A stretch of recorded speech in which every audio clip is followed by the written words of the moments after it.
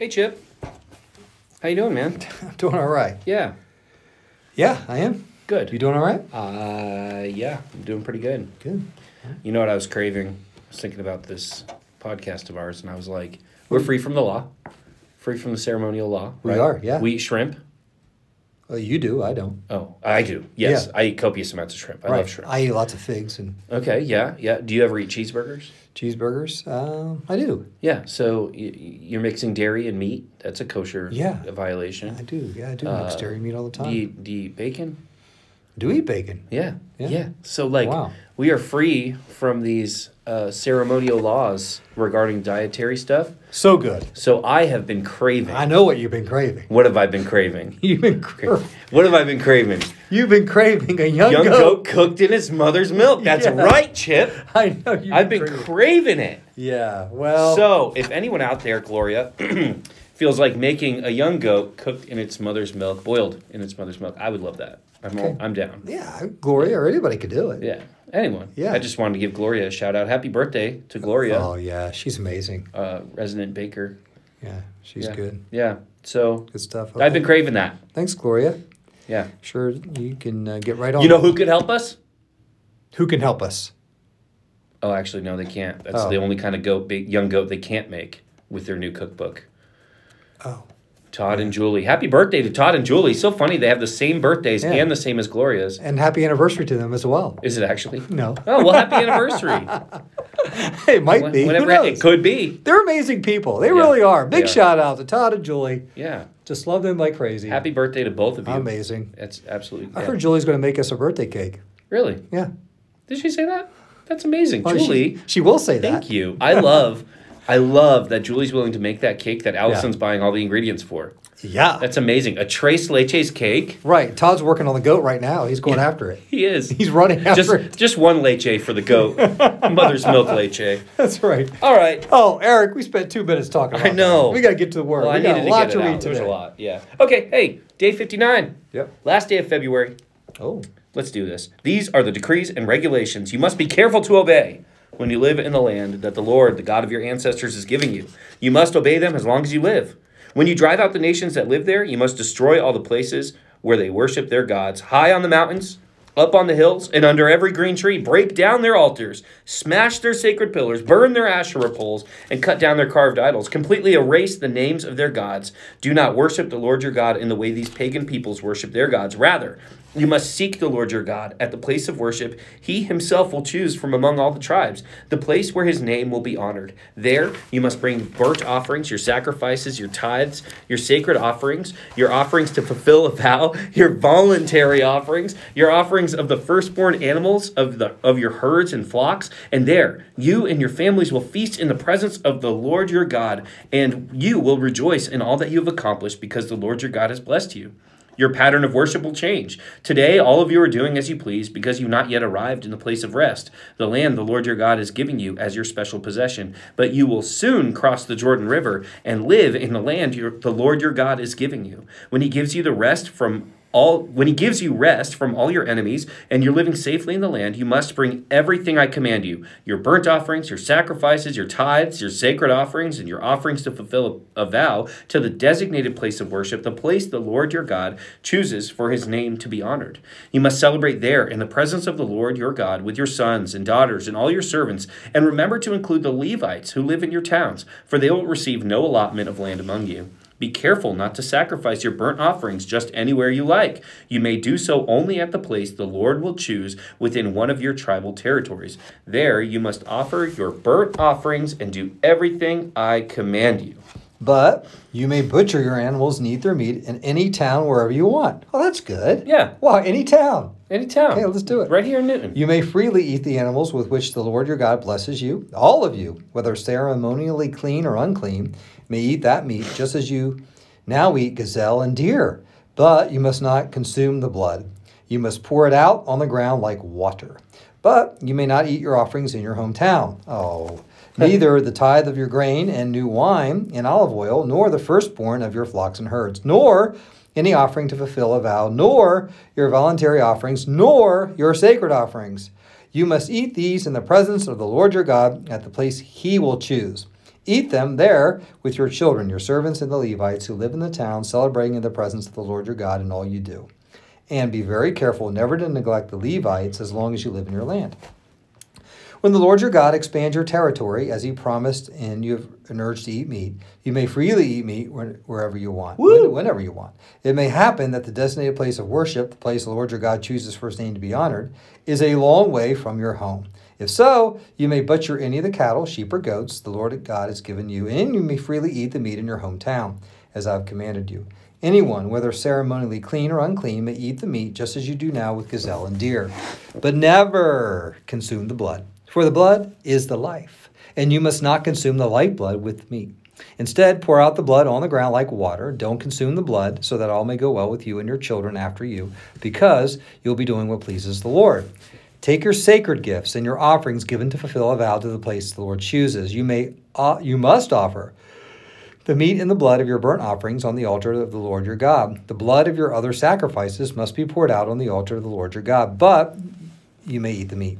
Be careful to obey all my commands, so that all will go well with you and your children after you, because you will be doing what is good and pleasing to the Lord your God. When the Lord your God goes ahead of you and destroys the nations, and you drive them out and live in their land, do not fall into the trap of following their customs and worshiping their gods. Do not inquire about their gods, saying, how do the nations worship their gods? I want to follow their example. You must not worship the Lord your God the way the other nations worship their God. Very interesting. For they perform for their gods every detestable act that the Lord hates. They even burn their sons and daughters as sacrifices to their gods. So be careful to obey all the commands I give you. You must not add anything to them or subtract anything from them. Suppose there are prophets among you or those who dream dreams about the future, and they promise you signs or miracles, and the predicted signs or miracles occur. If they then say, come, let us worship other gods, gods you have not known before, do not listen to them. The Lord your God is testing you to see if you truly love him with all your heart and soul. Serve only the Lord your God and fear him alone. Obey his commands, listen to his voice, and cling to him. The false prophets or visionaries who try to lead you astray must be put to death, for they encourage rebellion against the Lord your God, who redeemed you from slavery and brought you out of the land of Egypt.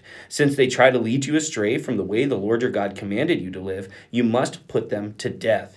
In this way, you will purge the evil from among you. Suppose someone secretly entices you, even your brother, your son or daughter, or your beloved wife, or your closest friend, and says, let us go worship other gods, gods that neither you nor your ancestors have known. They might suggest that you worship the gods of peoples who live nearby or who come from the ends of the earth, but do not give in or listen. Have no pity and do not spare or protect them. You must put them to death. Strike the first blow yourself, and then all the people must join in. Stone the guilty ones to death, because they have tried to draw you away from the Lord your God, who rescued you from the land of Egypt, the place of slavery. Then all Israel will hear about it and be afraid, and no one will act so wickedly again. When you begin living in the towns the Lord your God is giving you, you may hear that scoundrels among you are leading their fellow citizens astray by saying, let us go worship other gods, gods you've not known before. In such cases, you must examine the facts carefully. If you find that the report is true and such a detestable act has been committed among you, you must attack that town and completely destroy all its inhabitants as well as the livestock. Then you must pile all the plunder in the middle of the open square and burn it. Burn the entire town as a burnt offering to the Lord your God. That town must remain forever a ruin. It may never be rebuilt. Keep none of the plunder that has been set apart for destruction. Then the Lord will turn from his fierce anger and be merciful to you. He will have compassion on you and make you a large nation, just as he swore to your ancestors. The Lord your God will be merciful only if you listen to his voice and keep all his commands that I am giving you today, doing what pleases him. Since you are the people of the Lord your God, never cut yourselves or shave the hair above your foreheads in the mourning for the dead. You have been set apart as holy to the Lord your God, and he has chosen you from all nations of the earth to be his own special treasure. You must not eat any detestable animals that are ceremonially unclean. These are animals you may eat: the ox, the sheep, the goat, the deer, the gazelle, the roe deer, the wild goat, the addax, the antelope, and the mountain sheep. You may eat. And they're excited about the mountain sheep. Yeah, I'm going to go eat a mountain sheep right now. I know you are. Yeah. You may eat any animal that has completely split hooves and choose the cud. Oh. All right, Eric, you like that. But if the animal doesn't have both, It may not be eaten. So you may not eat the camel, Ugh. the hare, Ugh. or the hyrax. Ugh. Why? They chew the cud, but they do not have split hooves. So they are ceremonially unclean for you. And you may not eat the pig. Ugh. It has split hooves, but does not chew the cud. So it's ceremonially unclean for you. You may not eat the meat of these animals or even touch their carcasses. So don't even think about it, Eric. I'm thinking about it. Okay. Of all the marine animals, you may eat whatever has both fins and scales. You may not, however, eat marine animals that do not have both fins and scales. Yeah. They are ceremonially unclean for you. You may eat any bird that is ceremonially clean. These are the birds you may not eat: the griffin vulture, Blech. the bearded vulture, Blech. the black vulture, Yeah. the kite, Yeah. the falcon, Yeah. buzzards, and all kinds of ravens Yeah. of all kinds, the eagle owl, the short-eared owl, Ew. the seagull, Blech. hawks of all kinds, the little owl, Ooh. the great owl, the barn owl, the desert owl, the Egyptian vulture, the cormorant, the stork, herons of all kinds, the hoopoe, and the bat. Oh, don't eat bats. Nope. Don't eat bats. All winged all winged insects that walk along the ground are ceremonially unclean for you and may not be eaten. But you may eat any winged bird or insect that is ceremonially clean.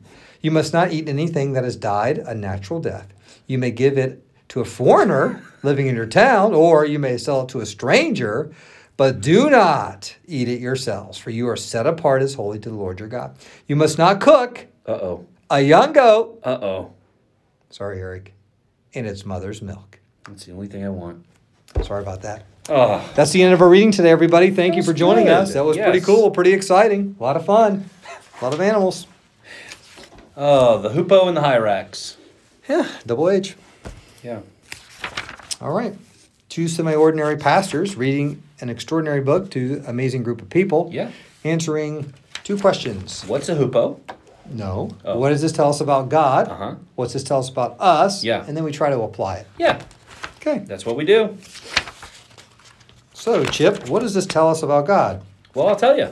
Okay. Go ahead, Chip. No, you tell me, Chip. Oh, I'll tell you. Yeah. Oh, I think the overarching message here is, God wants us to get rid of false gods. Get rid of false gods. Do away with false gods. He's the only God. And even if the false gods are or people that are kind of worshiping God but do it in a false way, even that, no. I thought that was good. Really good, actually. Don't want to kill my kids. Yeah, get what's up with God is He wants us to get rid of false gods. He wants false gods, false idols, small gods, to be no part of our life whatsoever. And so whatever they may be, and I have my list that I struggle with, and so I got to get rid of them. He doesn't want them a part of my life. He wants to be the God. He's jealous for me, and wants me to love Him because He made me and went to great lengths to rescue me and to save me, and I'm very grateful. Thank you, Lord. I like that. I think, so what does this tell us about us?